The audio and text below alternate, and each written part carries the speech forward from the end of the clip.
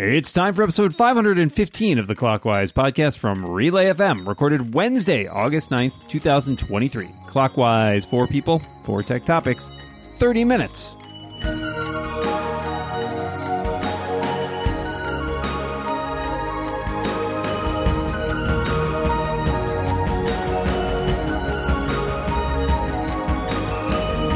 Welcome back to Clockwise, the tech podcast where we get sagacious about chronometers. My name is Dan Moore, and I am joined across the internet by my good friend, my pal, my co-host, my dungeon buddy, because we play Dungeons & Dragons on the internet together. It is the one, the only, the fantastic Micah Sargent. How you doing today, Micah? Oh, I'm doing well, Dan. Thanks for that wonderful intro. I appreciate it. I'm trying to add more adjectives. Every week I'm going to add another adjective. Oh, no. Pretty soon that will be the entire show.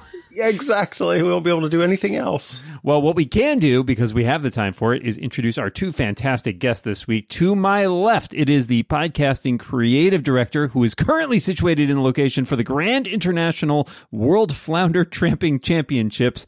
That is a mouthful. It is Christopher Finn. Welcome back, Chris. Hello. It's very true. I am. Sorry, I'm floundering, to be honest.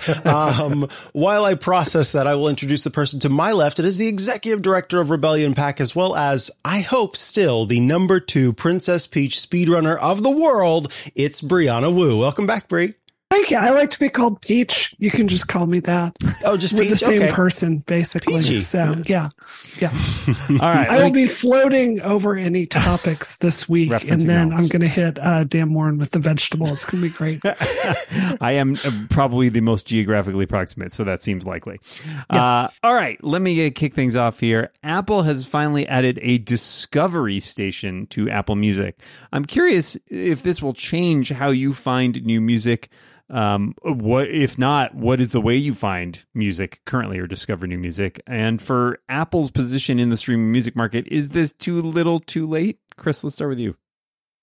I confess that that's one of the great things about doing Clockwise is it forces you to actually take notice of what's happening in the tech world. I had seen people talking about the Discovery Station, but I hadn't actually tried it. So I have now for you, and I liked it. I often don't know who is singing music that I'm listening to because I do lean heavily on playlists curated by other people. In this case, an AI has curated this playlist for me. And actually, I chucked it on today. First couple of tracks were from bands I knew. I suspect that's intentional to lull me into a false sense of security. But then it threw up some tracks. I was like, white guy nodding along to. I'm here for it, man. I don't know if it's going to change how I find new music. I tend to find new music through unintentional means. And so actually listening to a Discovery playlist in the past has just left me feeling sad and empty. So I don't trust Apple Music's Discovery algorithm up to this point. And because of that, I'm kind of worried about doing it and just being disappointed again. So, Bri, I'm curious to hear your thoughts on this.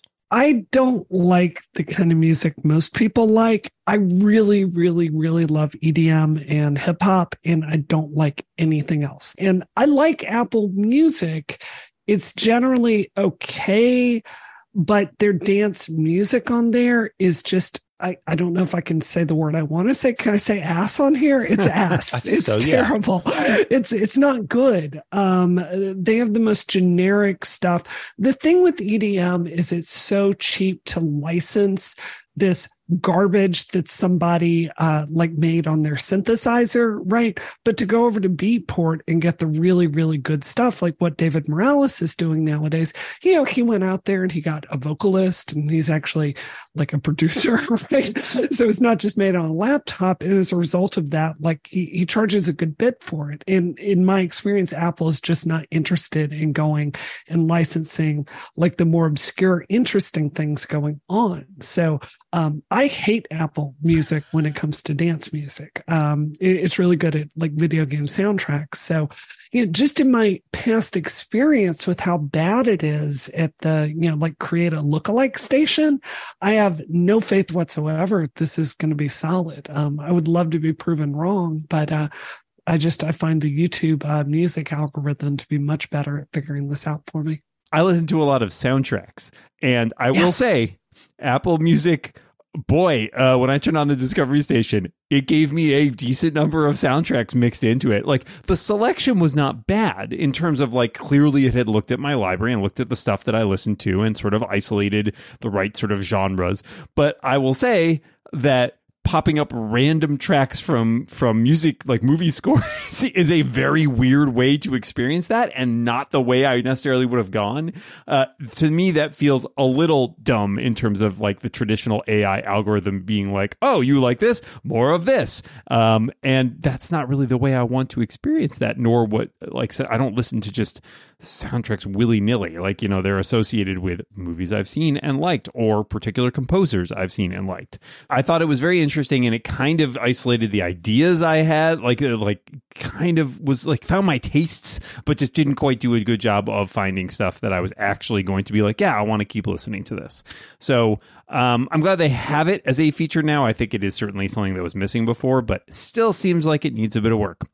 All right. Thanks for your answers to that. Let's go to our second topic, which comes from Chris. So how do you, I'm going to use the phrase take notes, but what I really mean is think out loud. Like if you're trying to work through a problem, and I suspect that not everybody listening to this, and possibly not even all the panel, will work in this way, but when I'm trying to sort of worry at a problem and like figure out how to do something creative, I'll very often be sketching ideas out and sort of moving them around. And so I wonder what bits of technology, and remember, the fountain pen is a piece of technology, but what bits of technology do you use to work out those problems as you're going through them? So the fountain pen, yes, is indeed a piece of technology. If I'm doing something physical, if I'm working on like a carpentry problem or a plumbing problem or something like handy wise, I will use pencil or pen and paper. I'll get out the rulers if I need to. I'll do whatever it takes. But it tends to be a very physical process. When it comes to other kinds of problems, it is just whatever tool is at my disposal at the time. I don't have like a go-to system at all. I like to get a little starry-eyed at times and think that I need to have, you know, a special app with the pencil and doing all of this special stuff. But I just go for whatever tool's right there. So it could be the Notes app. It could be, I mean, honestly, anything, depending on what I am doing. So yeah, I guess the biggest bit of consistent technology, typically it's the little squared, like graph paper kind of system with a pencil or a pen. Bree, what about you? I have just enough software engineer in me still, even though my day job is politics nowadays, that I am very much a flowchart and like systemic problem thinker. So like I'm working on a really big project right now for the 2024 election, right? So the very first thing I do is open up OmniGraffle, you know, rough draw it out and then pass it around. So I'm very much with you that I need to, like, if I don't write it down, I'm just not going to have memory recall. It like helps me think through the problem. It's the exact same thing when I'm in meetings, by the way. I sit there and I carry a, traditional notebook with me. I take meetings. I don't think maybe once in blue moon do I actually go back and look at those notes, unless it's like an email address or a phone number. It's just the act of like transcribing as I'm sitting there. It helps me think through things. And I don't think I'm alone in that. I often have tried to like use note-taking apps and spend more time with the Apple Pencil. I have one, but something about it still being constrained to the canvas of the iPad, I always find just does not work with my brain. So I do often turn back to something on paper when I'm trying to like sketch out something that's very brainstormy, or I've even like drawn little, not exactly storyboards, but like when I'm working on a scene in a book or something and I need to like figure out, okay, where is this, like geographically, like where is everybody in this scene? You know, it's a lot quicker and easier for me to sketch something on paper than it is to do it with my Apple Pencil even. I will say I do a lot of puzzle solving and compete in some puzzle solving events. And I have found in general my experience there to be pen and paper is often a lot faster. It's not always great. It's good for collaboration, especially if you're doing stuff remotely, but it is really good for like speedy, like note taking, for like really abstract, like, oh, I want to jot in this corner here and then write down here and then right up here. But my other tool for that is spreadsheets. Anything I can put in a spreadsheet, I will put in a spreadsheet. Like financial stuff, puzzle tables, like plot points if I can. So anything I can fit into a spreadsheet works real great. And then I will say the other tool that has surprisingly been handy at a couple points in the past for me has been Keynote, weirdly enough. And I think that's because Keynote has really great tools for like creating shapes and manipulating those shapes and getting everything lined up. And as somebody who is like, can get very anal about like precisely aligning like where on a page something is, Keynote is really good about that. So I have found that to be a handy sort of brainstorming, like blank canvas app at times for coming up with ideas. But yeah, I'm kind of all over the place. Sorry, I don't have a great answer. Chris, why don't you wrap us up? The genesis for this question was I've just ordered a Remarkable 2, and in fact I'm not at home right now, and it arrived while I'm away, and it's killing me because there's just so many dozens of times throughout a day where I go, I want to be using my tablet for this. It's not the act of referring to these notes necessarily, and so like the fact that you can convert them into handwriting and email them or whatever doesn't really interest me. It's the kinetic memory thing of the physical act of writing something down or moving things around or trying to work out proportions of ideas or times or something. But like the pencil and paper just works so well for me. And the idea of being able to do that digitally with like infinite pages, a small slim device, something that I can take with me everywhere. Plus I just have a deep love for e-ink as a technology. I think it is both fascinating and beautiful. So on Thursday, when I arrive home at about 8 o'clock at night, I'm going to rip that thing open and I'm just going to really enjoy it, because for me, there is almost nothing better than paper and pencil when it comes to trying to think my mind externally. And let's find out if a Remarkable 2 or something like it is in fact better. All right, that's 2 topics down, 2 topics ago, which of course means it's halftime here at Clockwise, and this week's episode is brought to you by ZocDoc. All right, confession time. Raise your hand if you've caught yourself listening to so-called health experts on social media. Like maybe they said something about your morning drink and you find yourself wondering if it is related to your symptoms. Meanwhile, when's the last time you went to an actual good doctor? If you have to think about it, it's probably time to head to ZocDoc. There are thousands of top-rated doctors on ZocDoc. They're all listed with verified patient reviews, so you can find and book a doctor who not only has years of experience and an actual medical degree, but also someone who gets you. ZocDoc is a free app where you can find amazing doctors and book appointments online. We're talking about booking appointments with thousands of top-rated patient-reviewed doctors and specialists. You can filter specifically for ones who take your insurance, are located near you, and treat almost any condition you're searching for. These docs all have verified reviews from actual real patients, not bots, and the average wait time to see a doctor booked on ZocDoc is between just 24 and 48 hours. That's it. You can even get same-day appointments.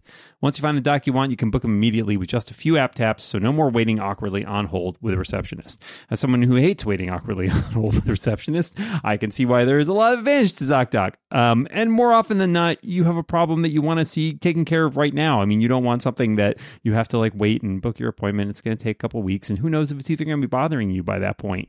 So anybody with sort of that flexible, immediate schedule, I think ZocDoc could be a huge boon to them. Plus, you know, it's hard. It's hard to find a doctor that you really connect with. You have to do a lot of cold calling or interviewing, and there just isn't a great resource for being able to find a doctor that you're actually going to get along with. And that's really important if it's someone whose advice you're actually going to heed. So ZocDoc is a great opportunity for you to find someone you're actually going to listen to. Go to ZocDoc.com/clockwise and download the ZocDoc app for free.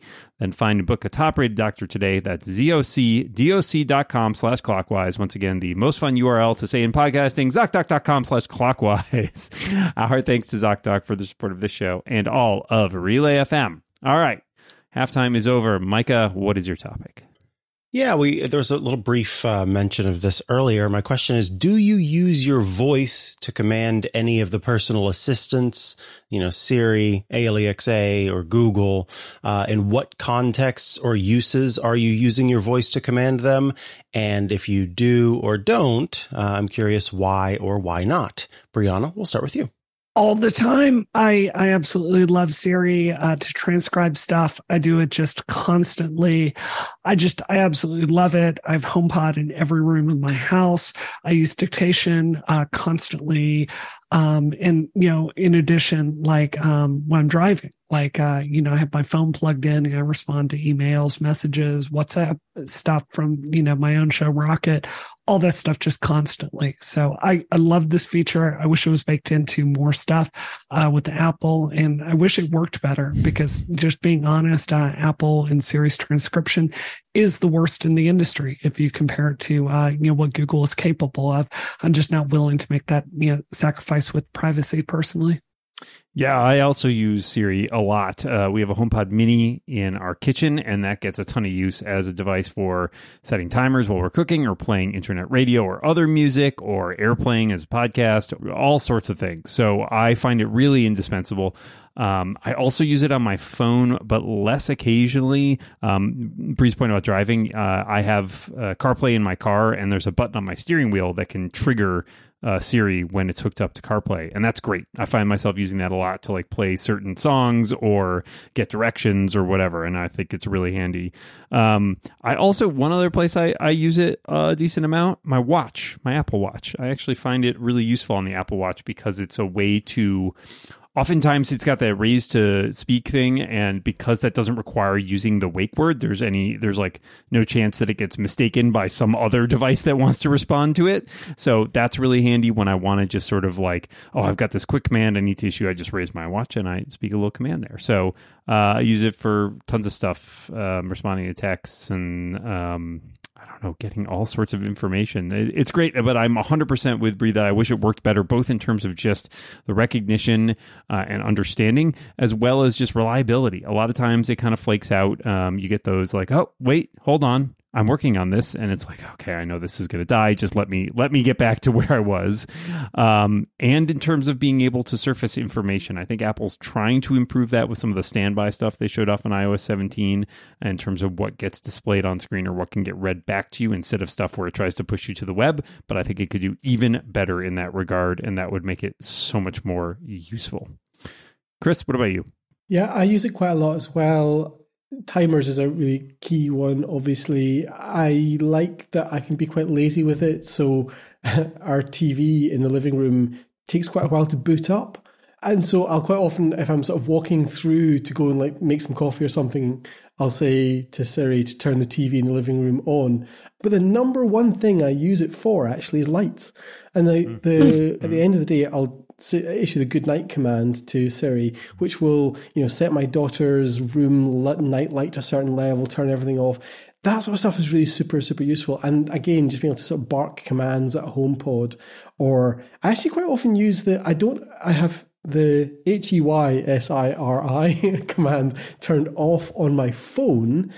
But being able to just pull my phone up and then just hold the side button down and just issue a command that way out of my pocket is a really good way to do it. Because like Dan was saying, sometimes when you're issuing a command, I've got my watch, got the HomePod, I would have had the phone if I hadn't got it turned off, the iPad, and you're like, which one's going to pick up this command and how well is it going to pick it up? Apple does some stuff there to make it better, but it's still a bit ropey. So just that very distinct, I'm pulling my phone out now and I'm going to sort of walkie-talkie style, just talk into it to make it do something, I find really useful. But timers, lights, a bit of text dictation stuff, it's really, really good. And I use it lightly enough that I don't really run up against its problems, its limitations. Interesting. It's a wrong me once, shame on you. Wrong me twice, shame on you. Wrong me thrice, shame on me. Wrong me 4 times, and why am I still using you?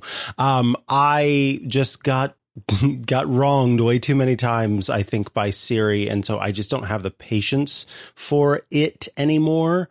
I do also, like Bree, use the dictation stuff plenty, but as far as issuing commands, I just have never gone back because I have sort of they say you break a bone and whenever it heals, it's supposed to be stronger. That first time, it's supposed to be stronger than it was before it was broken.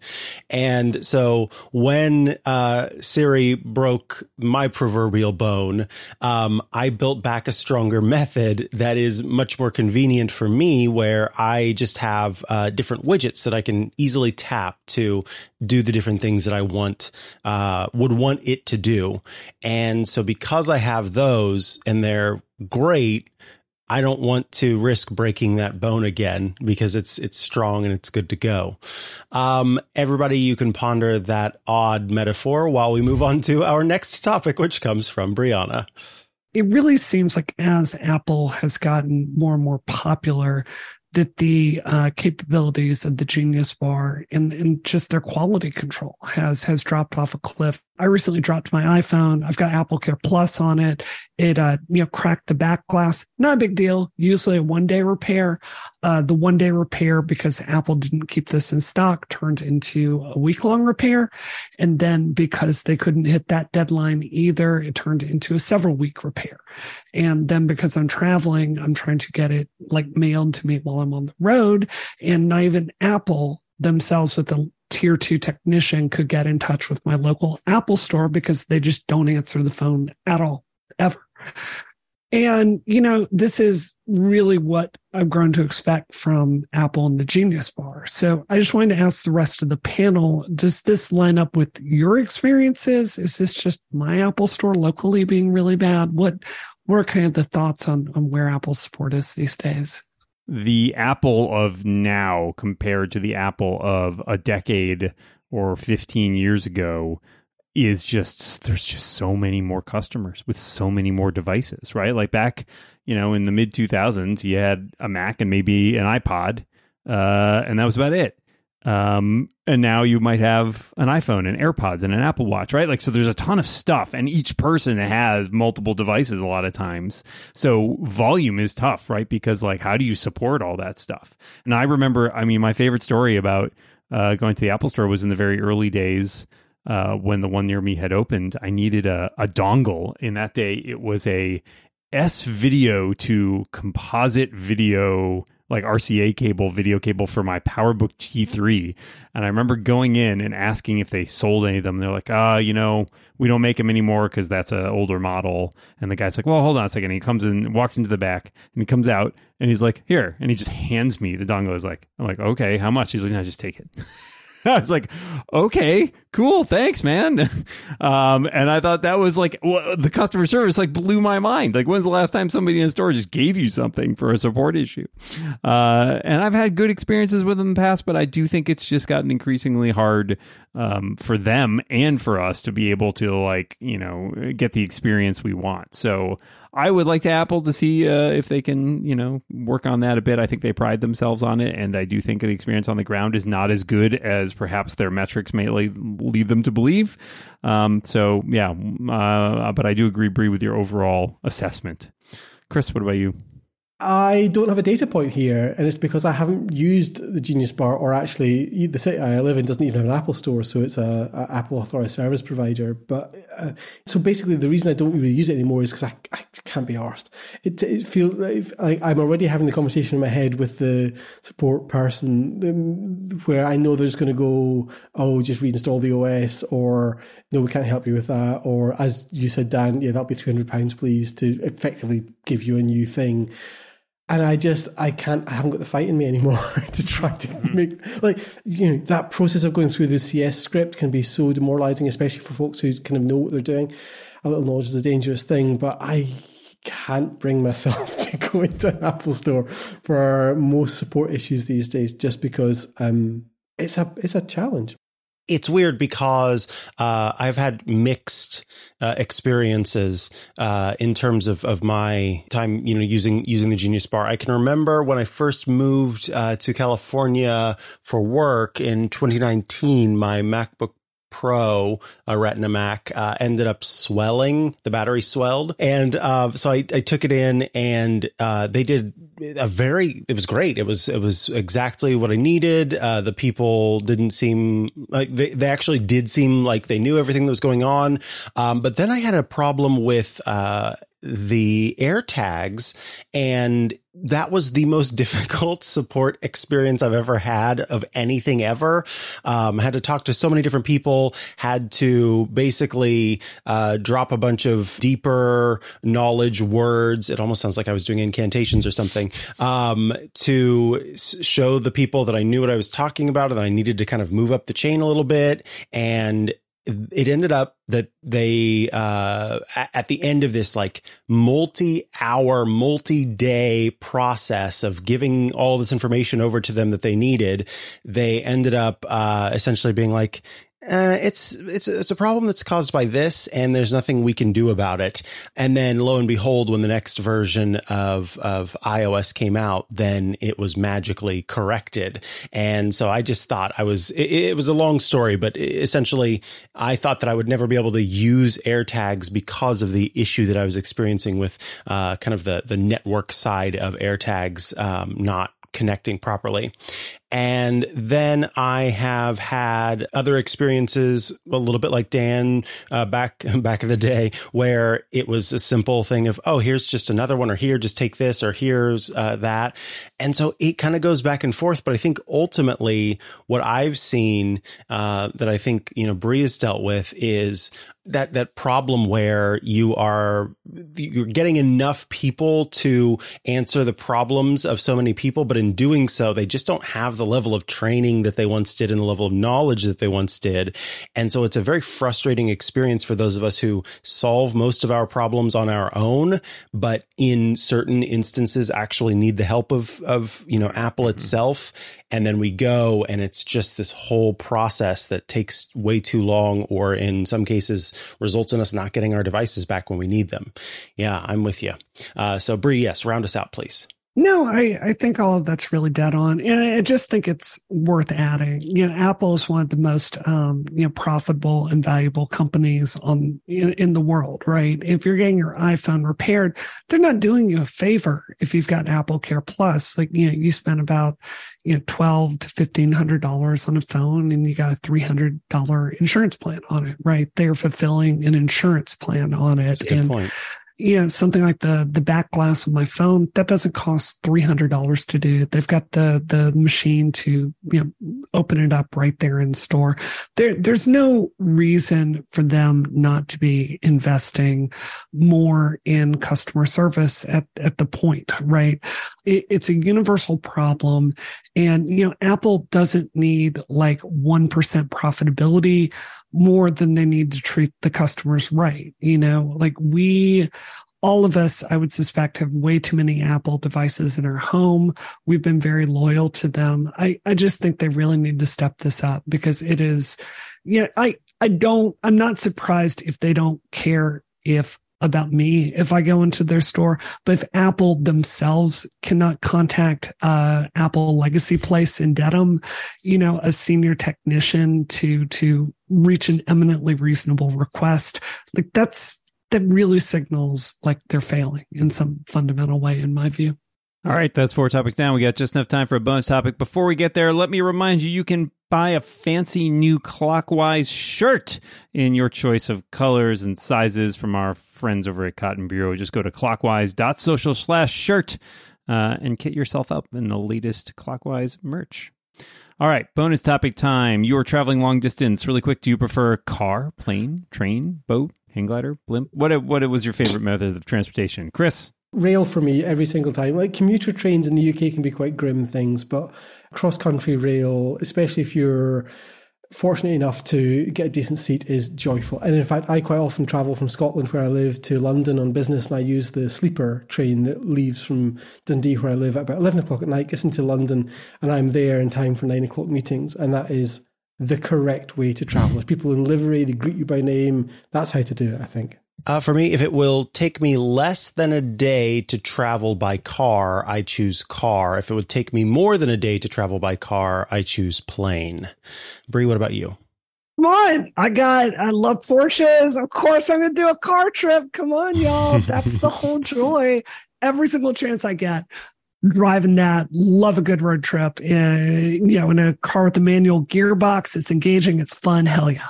I wish there were more options for rail travel in the U.S. that were reliable, because I also love that. Hey, if you'd like to get ad-free episodes with an extra overtime topic every week, you can become a member of Clockwise. Just go to relay.fm/clockwise. You can sign up for just $5 per month or $50 a year. You help support the show. In this week's overtime topic, we talk about app organization. And with that, we have reached the end of the show, and all that remains is for us to thank our fantastic guest this week. Christopher Finn, thank you so much for being here. Always a pleasure. And Brianna Wu, thank you so much for joining us today. Please bail me out of jail after I show up at Dan Warren's house with the vegetable. Well, I mean, unless it's a good one, I'll just cook it then. And Micah will be back next week, but until then, we remind everybody listening out there, watch what you say. And keep watching the clock. Or the vegetable coming at your head. Bye, everybody.